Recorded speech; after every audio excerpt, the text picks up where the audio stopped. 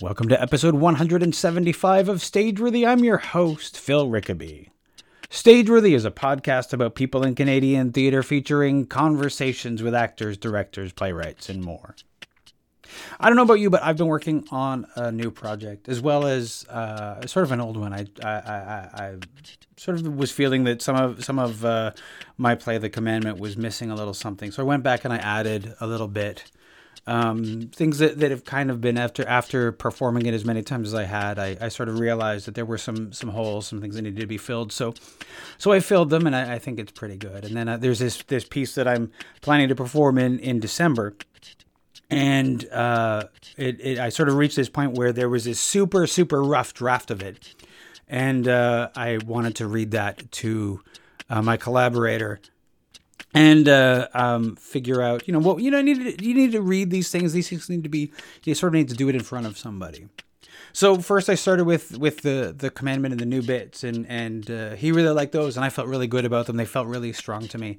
And then we got to the super rough draft of the new bit, and it was bad. I mean, there's good to it. There's some good stuff, but I don't think it's certainly not ready for prime time.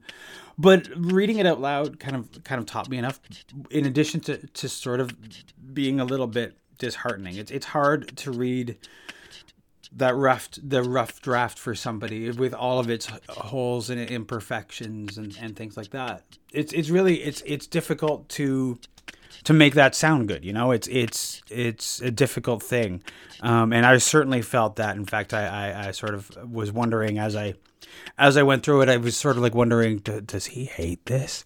But I trust him enough that if he absolutely hated it, he would tell me. But it was still a very difficult thing to do, and to actually read it out loud and realize which parts are really good, but really have it hit home which parts are bad. And there's still a lot of work to be done, and so that piece it needs a lot more work.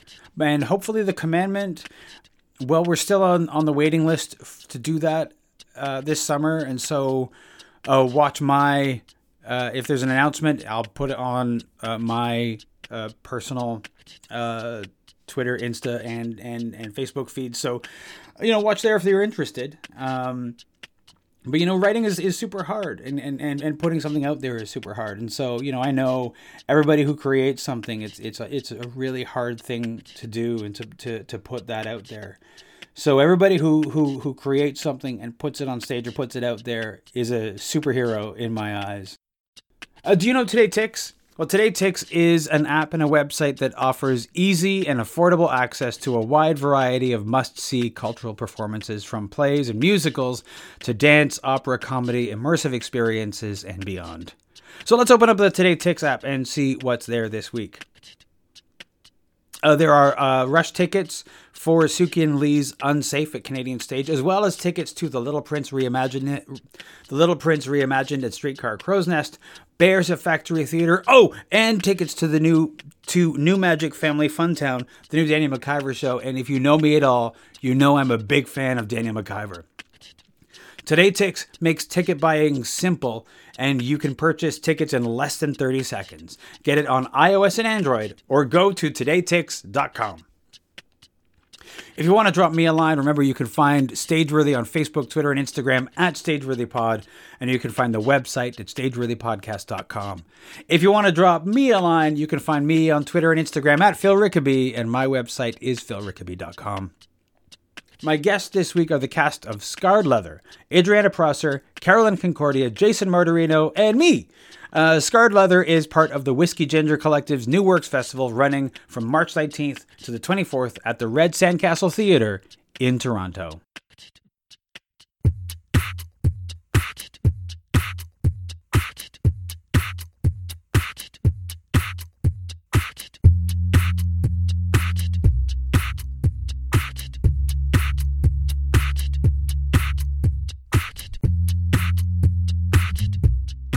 Why don't we go around and we'll start on my left and you say your name, and just so that everybody can hear all the voices.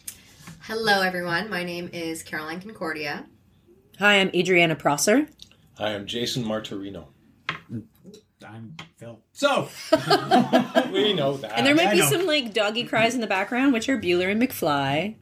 They're also guests, but we're not going to be talking to them. They don't have much to say Thank goodness. about theater. About theater specifically. Yeah, specifically.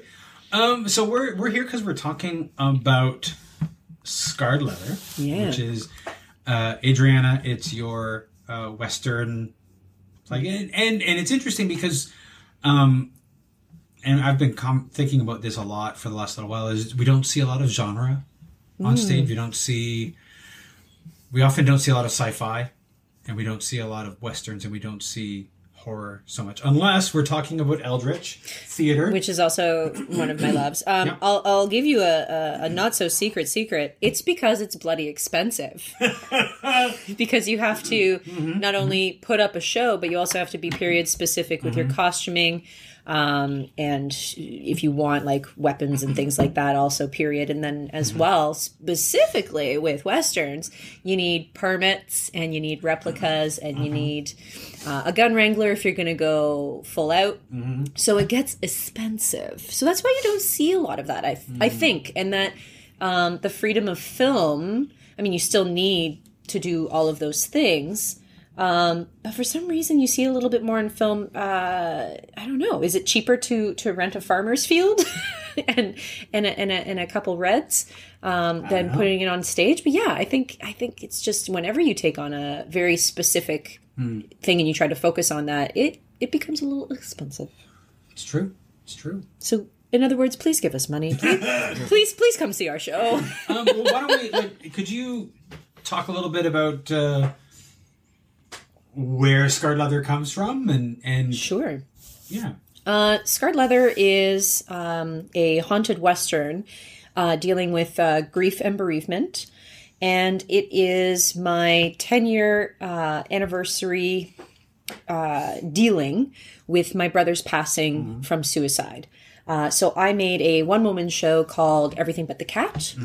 And it toured around, and it's had some play along with some of my suicide prevention workshops, so my education workshops as well. And that was the first year of my bereavement, and dealt with the loss of my brother. And I always knew that I wanted to do something for the 10-year, but I didn't want to pull a Sandra Seamus, even though she's so cool and she really inspired me. Sandra Seamus and oh my goodness, Daniel McIver, both of their one person formats.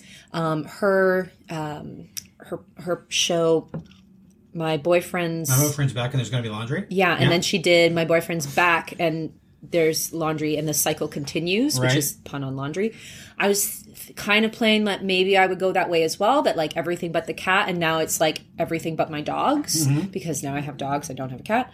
But it felt really forced, and it felt really contrived and whatnot, and I didn't really want to do that. So like, don't force yourself to do things that you don't want to do. And so I love Westerns. My very favorite story from my youth is actually Back to the Future 3. Which a lot of you might be like, that's not a Western. It totally is. It's just not The Quick and the Dead, but also love that too. It's also not the best of the trilogy, but we won't go there. Oh, I think. Oh, I that's already fighting think words. we can open Fighting that can words. of worms, but That's when the guns come out. When the We guns go. actually come out. We go for high noon. Oops. So yeah. you knew exactly what you were doing. Yes, that's how we met, actually. We argued about Back to the Future 3. So isn't that adorable? And we still argue It was 7 the years first later. of many times in our relationship where I was right. But you know what, ladies and gentlemen? He paid for me to meet Christopher Lloyd, so all is forgiven. But my love of Westerns and time travel, and like my history of working in history at museums and stuff. Like I really like the genre, the Western, the spaghetti Western, and like just how ridiculous it can get. It is kind of high drama. It's almost Shakespearean at times, and other storytellers have taken advantage of that with like Quentin Tarantino. And you can really push it in genre pieces. And so I thought the way that I wanted to attack my journey through grief and acceptance and whatnot was very much like this cowgirl that is looking for vengeance. She's looking for someone to blame. She's looking for someone to point at her gun, shoot it down, and be like, "Done. It's done. I don't need to do this anymore." Like shoot down her grief, shoot down her emotions. And that's where the story came from. Is that there's this cowgirl. Her name is Red. And she's hunting down her brother's killer, who she believes is her brother's killer. But it's layered with the Victorian time period, and which is kind of like how stigma is restraining us from talking about grief even today. So like there's like societal pressures and understanding or misunderstandings, and then there's also people who want to take advantage of your grief, or like completely misconstrue it into something that can be negative, which is Caroline's character Eliza, where it's just like, no, you really can take your life lessons, and you can do so many things with it. You can blossom and you can grow and you can take those life lessons and be a better person, or you can become like this really stuck in your hate, your grief, your depression. Like you can really burrow into that, and it can be very dark, and it can be very isolating, and you can become very negative and a terrible person. Yeah, well, it can eat at you, and that is what some people do.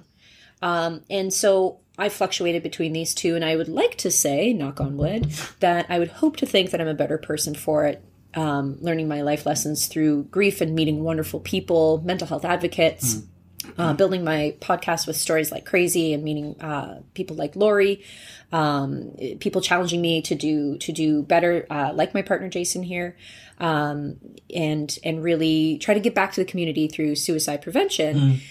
That I didn't want it to be so autobiographical and so on the nose, that here we are with a Western to make it a little bit more palatable maybe, and a little bit more fun, dare I say, dealing with such harsh truths as death and suicide, and it becomes a conduit to attack something that we don't necessarily want to meet face on. In a way, doesn't genre let us deal with things that are uncomfortable, but in a more safe way?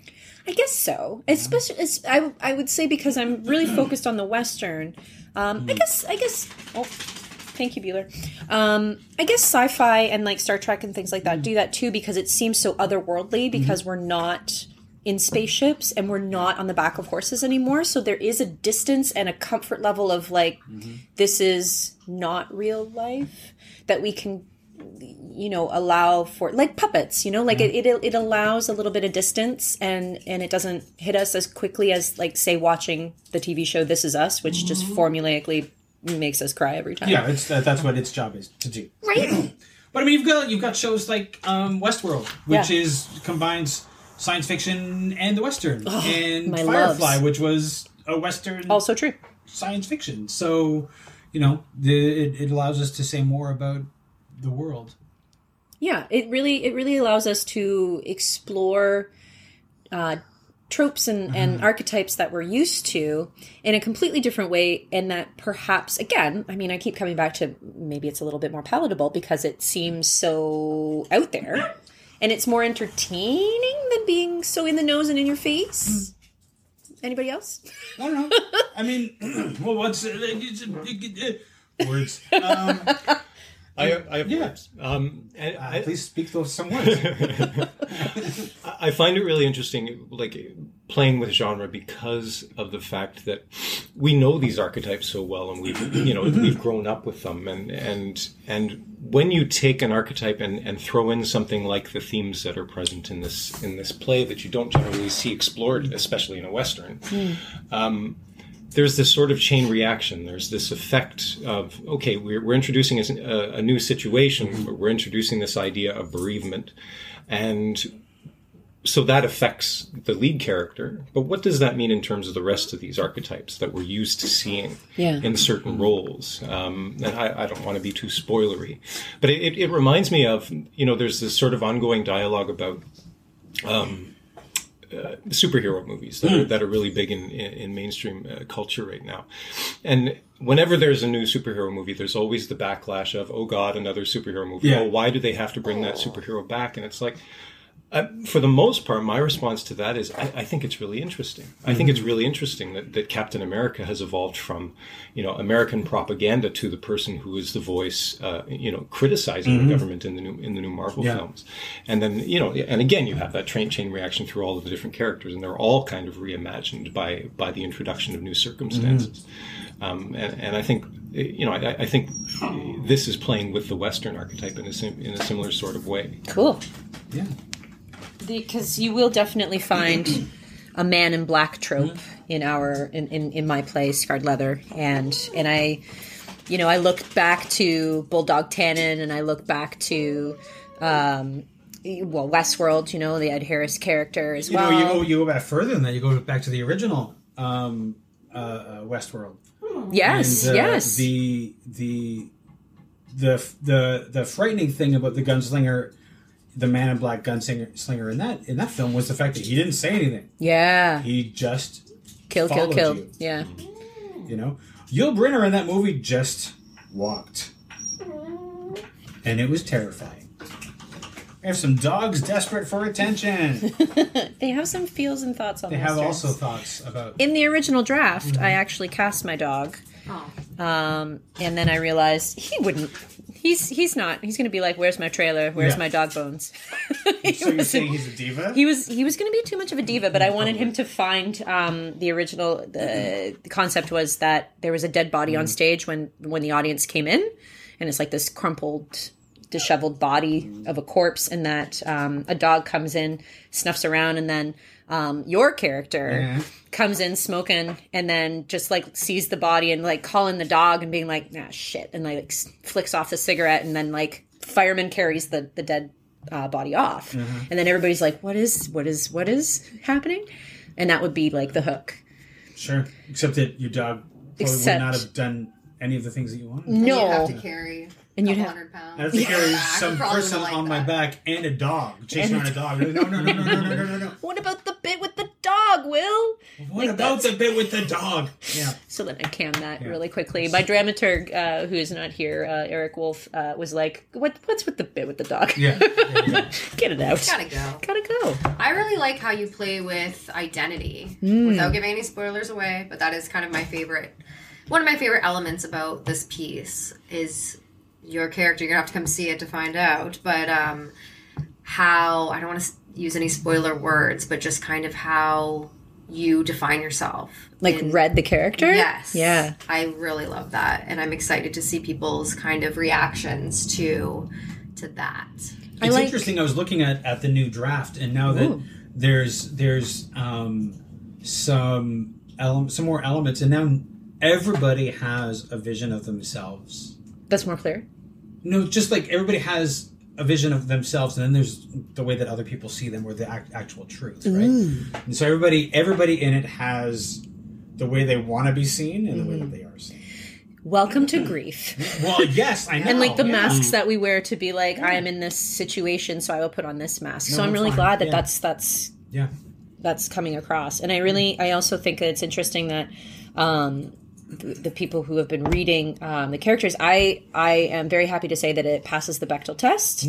It is women-centric, women-heavy dialogue. Women talk more than men, and we also talk about not painting our fingernails and about winning back the hero. We are the hero, the two women in the story.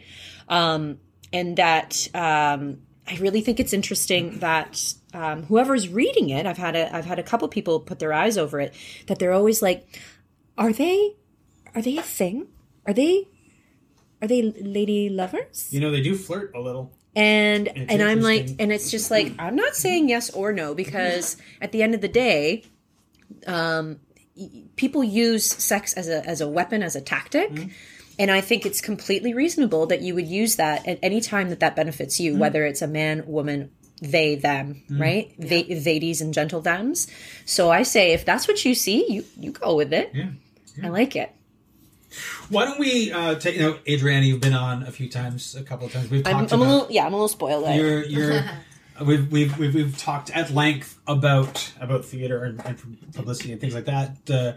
Jason and Caroline have not. So I want to talk to you guys about your theater origin stories. Whoever wants to go first, like, what was your first exposure to theater, the arts, that made you want to do it?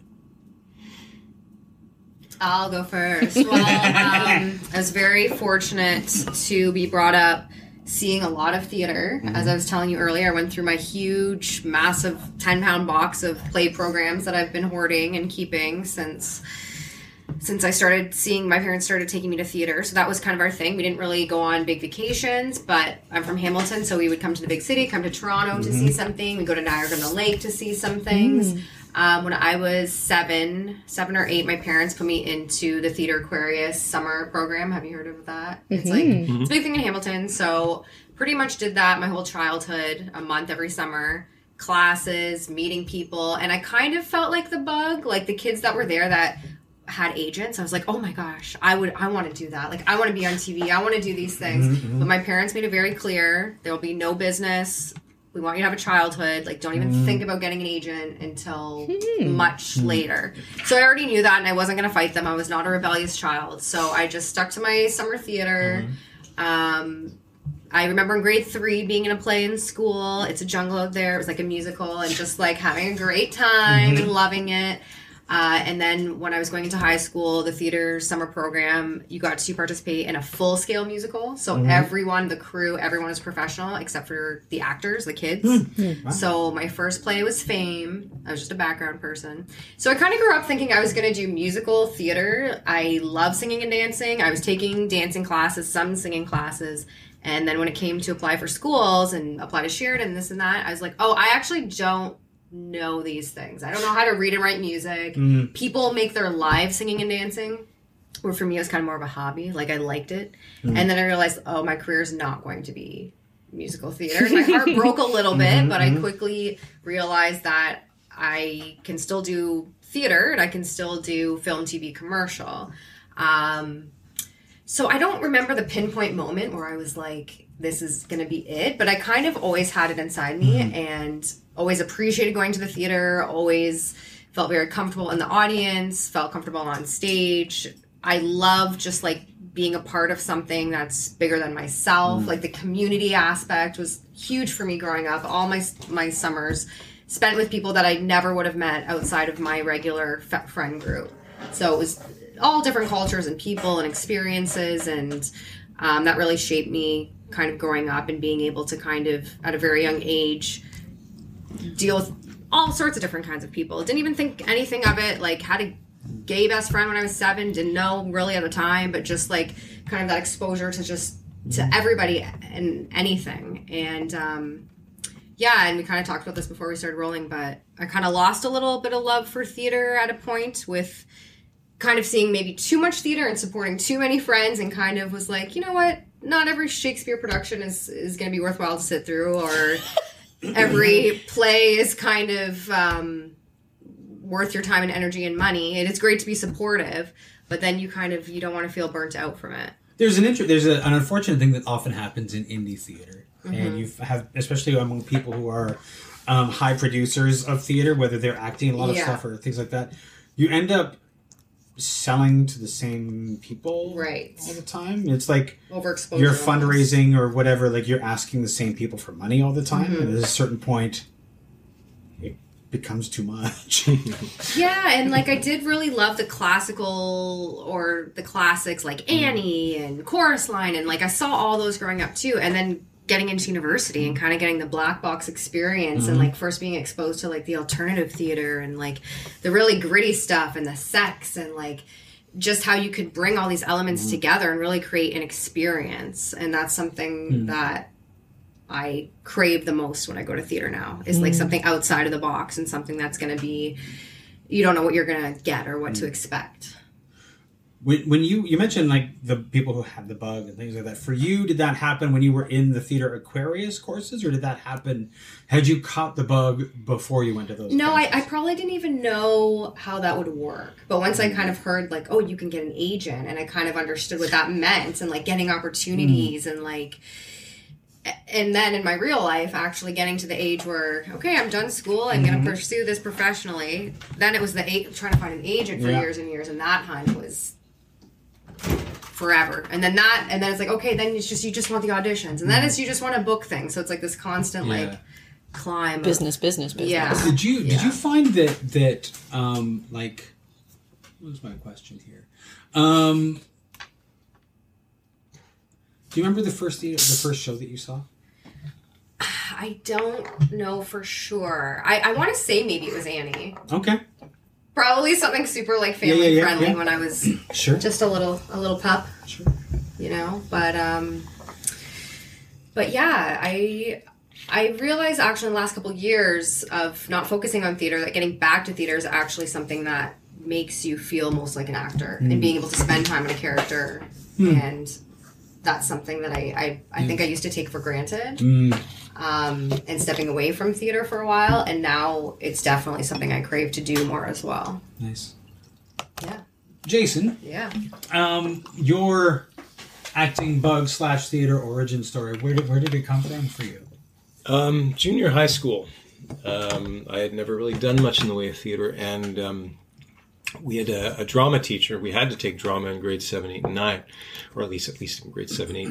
And the drama teacher there, his name was Mr. Cal, and he was really cool. And he was also an excellent volleyball coach, and he coached us on the volleyball team too. Just an interesting tidbit. I love volleyball. A double threat. But yeah, and so he'd had us doing scenes from from one act plays and that sort of thing, and getting us to write monologues, and I really enjoyed it. And I remember this one time, I think it was in 1993, if I'm not mistaken, and we had a field trip through that class to go and see Romeo and Juliet at the Stratford Festival, and that was the one with Anthony Cimolino as Romeo, Megan Follows as Juliet. And I remember Mr. Cal was telling us, getting us ready for the trip, and he was telling us about how Mercutio was played by this this actor that had really become well known at Stratford, whose name was Colin Feore. And at the time, okay, fine, there's some actor, whatever. And I remember us going there, and it was great. I really enjoyed the show, but then Colin Feore comes on, and he launches into the Queen Mab speech, and it's like, oh, this is what the big deal's about. Yes. And it was just so consummately beautiful what he was doing. The physicality and the attention to words and all that sort of thing. And as I did more and more theater and through that and a little bit doing the odd audition for some Stage Kids company and stuff like that when I was younger, which I was never very successful in. But I stuck to the drama lessons, and I remember I was doing one of Romeo's monologues. I think it was in maybe grade 10 drama class, and it was, I'd grown to love the attention to words in Shakespeare so much, and the imagery, and I think it was through that I discovered that there was more to being a straight male than having a 90 mile per hour fastball sort of thing, and being able to throw a good hip check. And since then it's been kind of, there was always kind of this duality that I really wanted to, I loved sports and all that sort of thing. And I wasn't all that good at it, but I was, I guess, relatively at some point insightful to the point that my teachers had some confidence in me as an actor.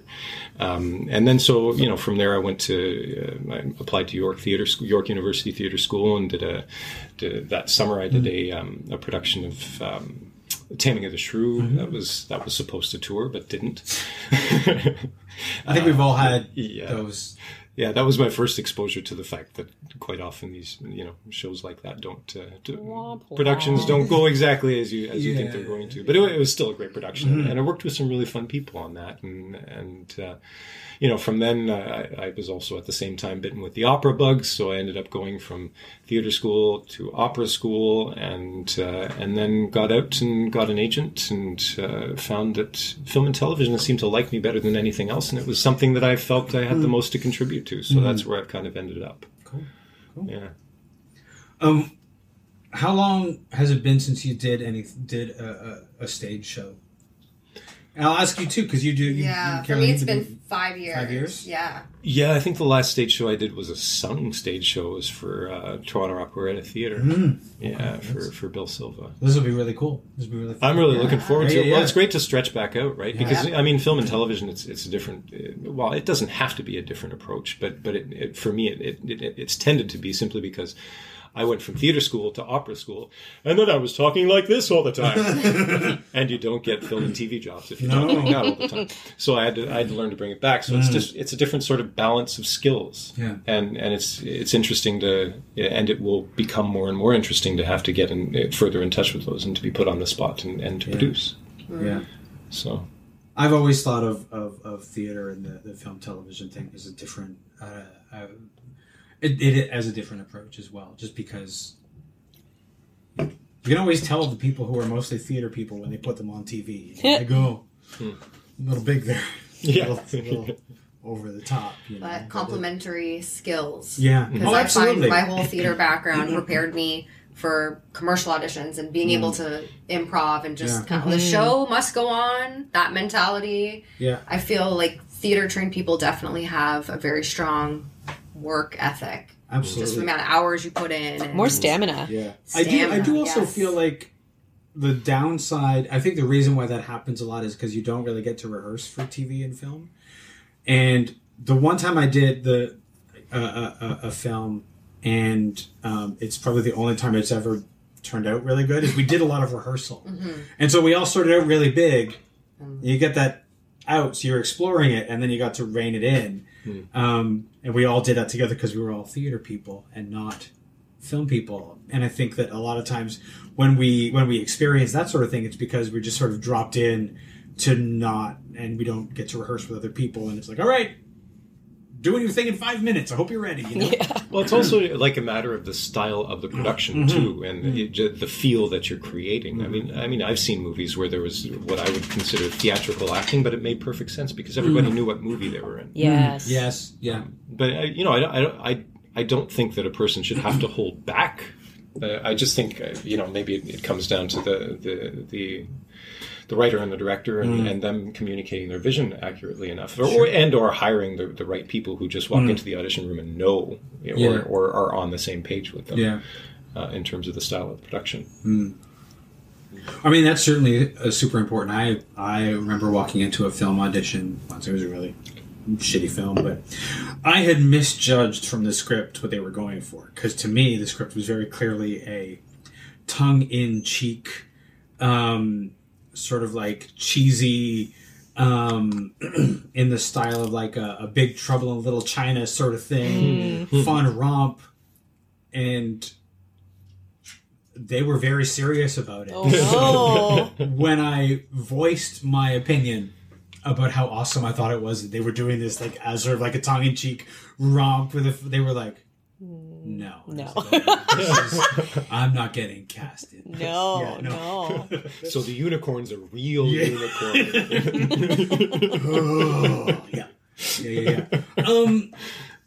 Yeah. So, in terms of this particular show, this is going to be sort of interesting because we're sort of exploring, because it's early days and it's brand spanking new. Draft 7, baby. Draft 7. Who knows how many drafts we'll end Please, up with? not many more. Could be more. How much? Because we want to do it as a staged reading, but how much it's staged will be sort of dependent on a number of factors. How many drafts we have to get through. When I did Everything But the Cat, I worked on it for over a year, and I incubated it with puppeteers, with Bricketeer Puppetry, and with James and Gray, and it was something that never really had a due date. And so I really wanted to talk about the Whiskey Ginger Collective that sparked this fire. So Chloe Whitehorn was just like, we're in a theater troupe, or we're in a theater collective. And I went, we are? And did she talk to other people before she told you that you were in it, or do you think that she just like told everybody else that they were just in this. It was almost like playing Red Rover, and she called Adri over, and and I was just like, yeah, man, yeah, I want to be with these individuals. Like, these sound cool. So we're a group of Celtic Canadians, Celtic identified Canadians, so Scottish, Irish, Welsh, and we are specifically creating theater through that lens, and like unabashedly, like completely talking about that sort of thing. So I thought that it was really important to have a redheaded protagonist, played with the idea of her having, you know, an Irish accent, because a lot of the new settlers here in Canada were Irish from the Irish famine, and that playing that it is in Upper Canada and whatnot, and that the Whiskey Ginger Collective is about incubating these types of stories, not necessarily specific about the Celtic experience, but that they're coming from this interesting niche, this group of, we're all gingers, and Rosemary owns the Red Sandcastle Theatre, and she's also out in Kingston, and she's also a creator. She does the 24-hour play. Thousand Monkeys 24-hour playwriting festival. And that's a great event to get people percolating and like creating and stuff like that, because deadlines can really push you in a great way. Yes, they can. They can also be super terrifying. I'm going with column A and B, because I've never worked. That's not true. I have worked to a deadline. I've done the Sonnet show with Humber River Shakespeare Company, that they used to do it at Montgomery's Inn, and that we would be like given a room and given like a 2 lines from a sonnet kind of thing, and you'd be like, go make a show, and it needs to be less than like 15 minutes, and that was a really cool thing. So things like that, and that Whiskey Ginger Collective, we were like, okay, what do we want to do? And it's like, well, we want to make new stuff. We want to make stuff that is appealing to us, like that makes us passionate. Right. And so this New Works Festival really is just a smattering of what we're excited to be creating right now. And this is what I'm excited about, is that I could have gone with something that I already had half written, or something that, you know, maybe remount Everything But the Cat. I don't know. You decided to go. No, I said no, sir. Something new. No, sir. New. Something new. Amazing. Something that I was like really passionate about, and I kept on shelving and like procrastinating, because it is hard to go there in this subject matter, and it's important to me, and I think it's important to continue that conversation, however we may have it, whether it's with cowboy hats or, you know, in the classroom. So this is a challenge. It's a challenge. You're meeting it, though. Woo! And I one day want to see the film version of this, too. I kind of do, too, because, spoiler alert, it's a haunted Western, and there be ghosts. Yeah. What? So I hope the ghosts make the cut past draft 7. Well, because I've also asked. Max, to be specific, you've cut a lot of my characters. Babies. Yeah, I've cut them. I've killed them. You've killed babies all figuratively over the place and literally. Yeah. And I'm in talks with Rapier Wit right now, stage and film, to get guns into this show legitimately. Don't worry, RCMP. And just like how can we complement the story with like how much do we push the Western and then how much do we push the story and the characters, and I'm really thankful to have all of you guys at the table, because Phil, we haven't talked about the fact that you're playing one of these characters, and he has gone from like I'm the no-name bartender just squeaking glasses. He was originally the guy who stood there sort of like drying a glass. Right, like just like set piece and like quintessential bar, like the tavern, the saloon is just so quintessential to the Western experience. I'm like, well, I gotta have a bartender. And then Eric again was just like, amp it up. If he's there, you gotta give him a reason. And now you gotta give him a backstory. Ooh, give him a secret. And it's just like, oh my God. So your character has really come a long way, and I'm really excited for that too. Yeah.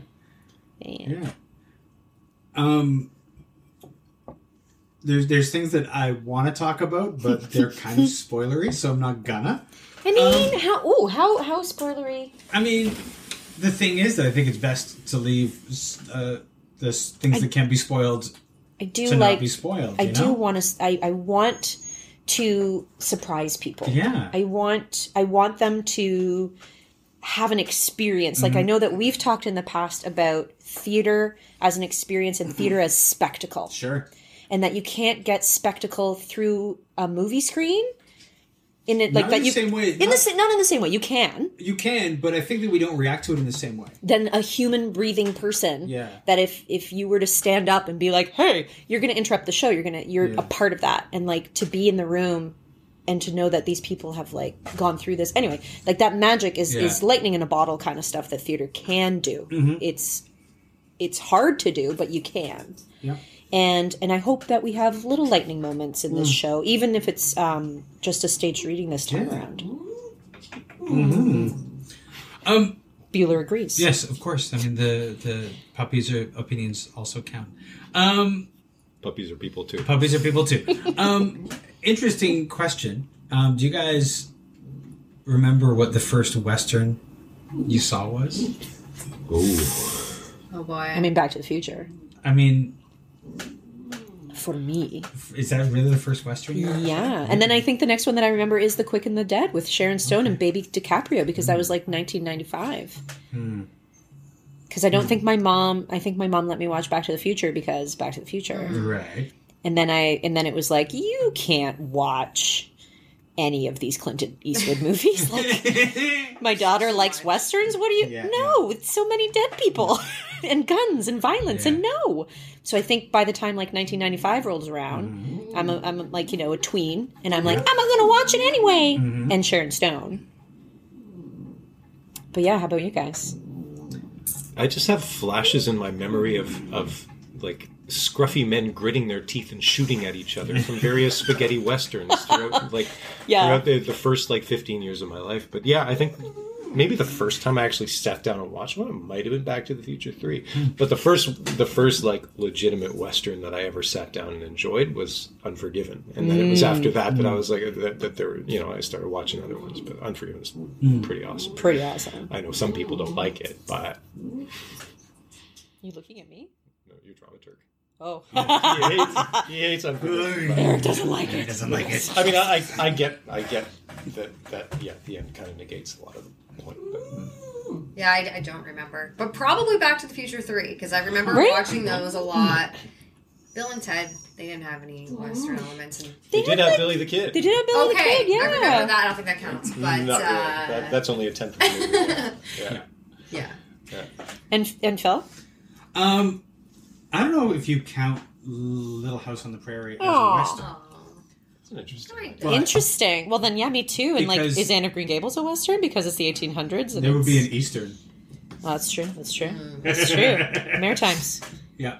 But I think if Little House on the Prairie is a Western, then that was the first Western. And there may have been some random things on TV on Saturdays that I saw. Yeah. But, I was a child in the 70s, so we were closer to the Bonanza years than anything else. Oh. So. I'm gonna have to get on that Little House bandwagon too. Yeah. I grew up on that show. Yeah. Every night at 6 p.m. Oh, yeah. Oh yeah, that was my upbringing. Yeah. I knew I liked you. I think anybody who grew up at that time, that was like, that was the must-see TV of those days. It was really good. It was really good. But the 90s had a big insurgence of Westerns when you go back, right? Like Tombstone and The Quick and the Dead. And In terms of movies, Yeah, that's what I'm Yeah. saying, yeah. But Westerns didn't we didn't see them on TV, I think, anymore. They sort of had gone to the movies. That's true, that's true. And they were absent from TV, whereas there was a time when TV was Western. Like Howdy Doody Time. Oh, yeah. Oh, and the Lone Ranger. The Lone Ranger. Yeah. Classic. But it's been a good excuse to look up all these movies and Yeah. rewatch The Quick and the Dead. That was Oh, amazing. I had no idea. her. I have a special spot for Tombstone. I love snippy, witty Val Kilmer. Oh, yeah. I love him. Not so much Maverick, but Jodie Foster is pretty great in it. Right? Like all of these things, I really just like I think people are going to be like, "Pfft, she's so basic bitch about her Westerns." But I do. I've seen all of my Clint Eastwood essentials as well. But I don't know. I guess maybe because, I did see them while I was growing up. So there is that nostalgia for me. Well, Quick and the Dead was fun because it took all of those archetypes and it does play with them, and it's a pretty broad sort of. They play with it, the archetypes or the whole Western idea, in pretty broad terms, and sometimes it's in light of the sort of political climate of our current times, it's a little bit uncomfortable to watch at times, but it still is, assuming you're not taking it too seriously, it's still a lot of fun. Well, I think that's the thing is if you take the Western too seriously, then you suck all the fun out of it, and there's got to be some fun. I mean, it is in a lot of ways pretty Shakespearean. You get to, you still have a duel, right? Yep. I mean, maybe not sword fighting, but it's still a duel. Totally. So it's always fun. Absolutely, and the stakes are always so high. It's so amped, like it's so absolutely. soap opera. It's got to. Yeah. But you know what? That's why it's got to be, and it's got to be life or death, because otherwise, Yeah. why give a shit? And I think that's why Scarred Leather really works in the Western, because it is really high stakes and it is really like life or death situations that really propel all of these characters. The thing that made me think that I could do a haunted Western was, I don't know if you remember years and years ago at, I believe it was Soul Pepper, The Mill, and it was a 3-part trilogy. Oh, geez, I do vaguely remember that. Yeah. It was like, it was cool. I didn't actually see it. I saw 2 of the 3 parts, and it was one of them was set in like the 1800s and whatnot, and that it was this haunting, and they actually had a woman in a rig where she was like the Ring, like she went backwards up the wall, like she was possessed and stuff. Yeah, it was so cool. Outdoors in the distillery. I don't know if it was outdoors, but it's in the distillery. That's where it was, and it was about this haunted place, this haunted barn, and it was like in 3 different timelines, right? Like that, it was like past, present, and future or something. And like the past one was, everybody's in bonnets, and it's like, again, like that Western feel and stuff like that, and rifles and everything like that. And I was just, yes, you don't see, like we were saying before, we don't see this very often on stage. And it was really cool to see not only hauntings and horror, which we, again, very rarely see, but again, a period piece. So this is my thank you to The Mill and their creators, because I was like, yes, I pocket that for later. This is cool. Is there a genre that you think we don't see often on stage, but that you would love to see on stage? Other than more Westerns? Other than more Westerns? I'm a horror nerd, so I would like to be able to say that I've seen more theater than I actually have, but I know that there are some horror plays out there, but for the most part, I've never been to see. Aside from Eldritch Theater, who did, and Eric is an extremely talented creator in terms of the macabre in terms of theater. But outside of that, I don't think that I've really seen anything that was really scary in the way that, playing with the haunted house and ghost archetypes and that sort of thing that we generally associate with mainstream horror. It's interesting though, yeah, because theater used to be where we went for horror. Mm-hmm. If you talk about, in when Bram Stoker's Dracula was first performed on stage, and people were terrified by it. And Dickens just walking around being like, listen to my latest ghost story. Yeah, well, yeah. Right? Yeah. That was his deal. Yeah. When was Dracula produced as a play? I don't Bram Stoker alternately produced it as a I didn't realize as a book and a play. Oh, that's he so wrote cool. a play version as well. Oh man. And Jekyll and Hyde was also performed on stage.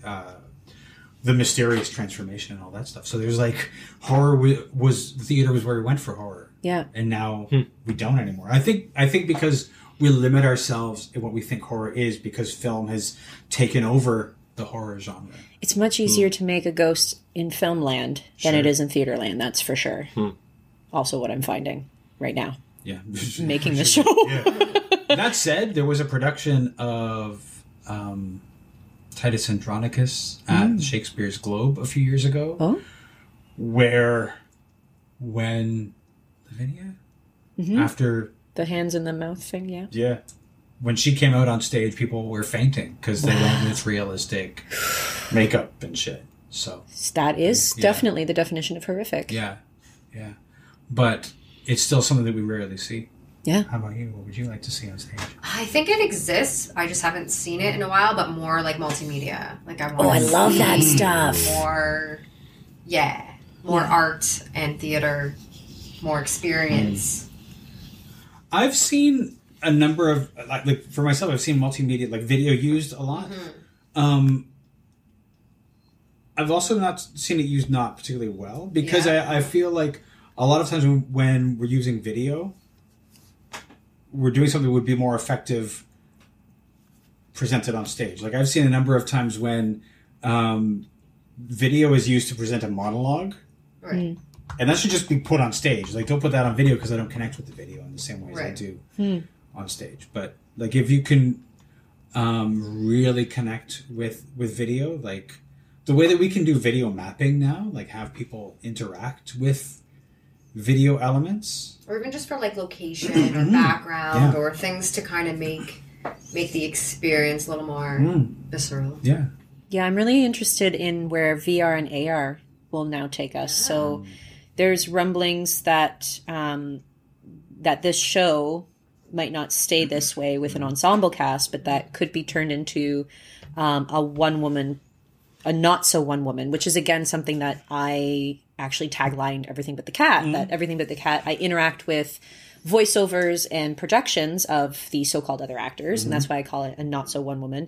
And then I wanted to take it farther this time, but I don't know how to. My brain can't get there. But the idea is that all of your characters are haunts. Like that you are haunting Red and that the audience needs to, I don't know, have glasses or use their phone to find the ghosts in the room and stuff like that. And it just sounds really cool. But at the end of the day, it's like you're saying, like, will that take away from the connection? Is that just cool for the sake of being cool? Like, how can it complement what's happening rather than just be a cool gimmick? Yeah.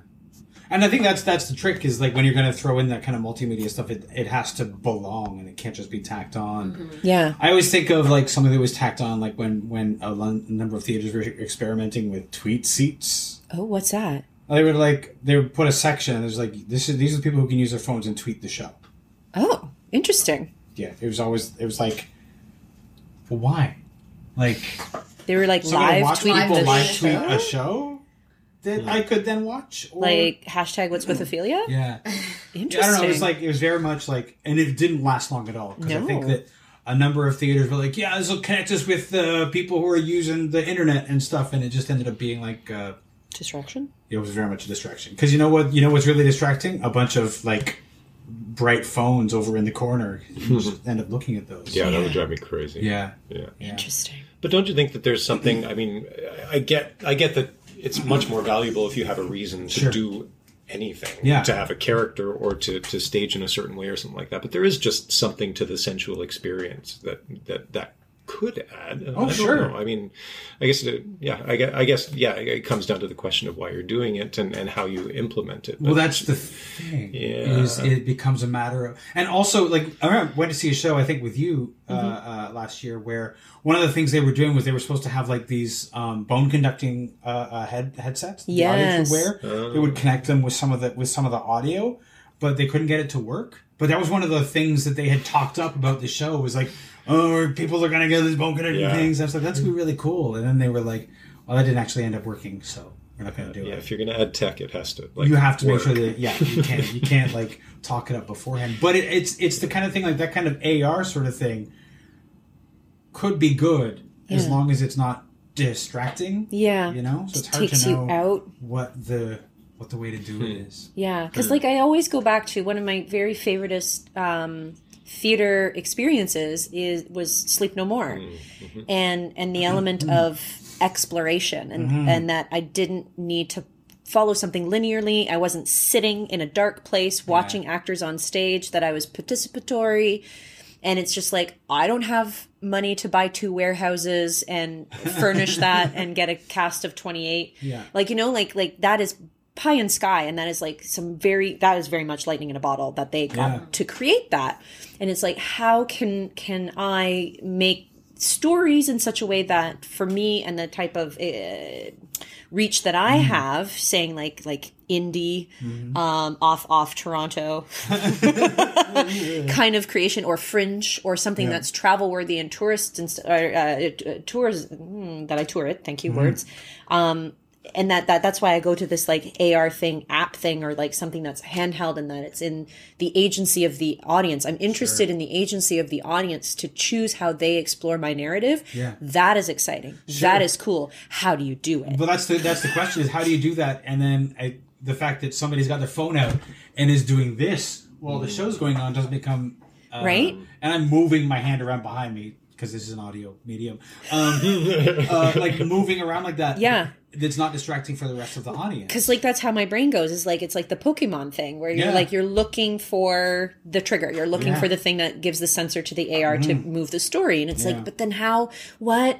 That's cool, but and yeah. So I think that there's a transitory time right now where we are either really like hyper, like you were saying, like sense-based, like sensual-based, that we want to touch stuff, we want to be in the show with them. And then there's this other pull of like, but tech is becoming really cool and more accessible, like that you can download an app for $1 instead of $500 or whatever, like, you know, like building stuff on Google Play and stuff. It's almost the kind of thing that if you were to take it out of a strictly theater setting, so people are not necessarily sitting in a group. Yeah. But if they can like move around the room. And this is where my mind goes, I really like site specific. A lot of the things that I've created have been site specific. One of the very first plays, possibly my very first play, was a 5-hour exploratory day where I was Catherine Flynn, and I was the Irish servant to Gibson House Museum. You met me at the front door, and I took you through my day working as an 1850s Irish immigrant. And they made food. They ended up eating the food that they made over a hearth fire. They like did the laundry with me. We sat and had tea midday, and I told them the story of my immigration and the Irish famine. And it was a 5-hour epic. And it's sold out. Who are you people? I love you. But that again, you want that experience, and you want something more than a passive story. Like that, to be a passive audience member. And I'm hungry for that. I don't know if you are listening to this and you are also a creator and you are hungry for these things too. Let's make stuff. You know, let's groove with the Whiskey Ginger Collective. I actually would love to have more instances where people where creatives get together and just talk about and just jam shit and like, oh no, but if you were to do this and like build on each other, I think that would be that's sort of something that we don't do because you can only know what you know until somebody says, well, there's an app for that, or there's a jam for that. I know a guy who I know a girl who and those only happen like when you get a bunch of people sitting around talking about a podcast, all kinds of things. Like right now. Sure. Yeah, I also, I mean, if you're listening to this, please comment with like where people are doing their creative jams, because I know that there's a couple. There's like something called the Monday Nighters. There's cold reads, but like I don't know, like are there more free flow kind of creative talks happening? Yeah, a lot of those the cold reads, the Sing for Your Supper, that sort of thing. They're pretty structured, where it's like you're reading from a new thing rather than people sort of sitting around jamming or talking about stuff. That usually happens at the bar after those sorts of meetups. In my experience. Except that I'm always on my way out after, because I have a day job, and so I have to. Those things happen. So that's why I don't do those things. Yeah, exactly. That's the problem. All the good stuff happens when I need to be going home. Because your brain starts to turn off, and it's like I can't. Like, bedtime. Time for bed. Yeah. So, in terms of the whiskey ginger thing, I would say whisker gingy, but that's like whatever. Not at all what we're doing here. That sounds like a Santa Claus thing. I don't know. Kris Kringle? Maybe. That's another project. In another dimension. Yes. So when is that happening? The Whiskey Ginger Collective New Works Festival is March 19th through the 24th. Tickets are on sale through our website, whiskeygingercollective.org. And you can find us on Facebook and Twitter and Instagram. And we have some incentives. We've got Pay What You Can Tuesdays and Sunday. You can even reserve your Pay What You Can seat for only $5 online. $15 arts worker, because hey, aren't we all? And $20 anytime seats for the everybody's. And you know, if any of these things, if you want to know more about what's happening with the other playwrights, it sounds like our tagline is raise a glass, raise the dead. Yeah, so 3 shows and 3 shots in one night. Okay. I made that up myself. And because it's, they're all these new works by Chloe and Kieran, and Rosemary is hosting us at the Red Sandcastle. So it's going to be a mixed bag of pretty awesome stuff, I got to say. Sounds good. Awesome. Thanks a lot, you guys. Thank you. Thank you.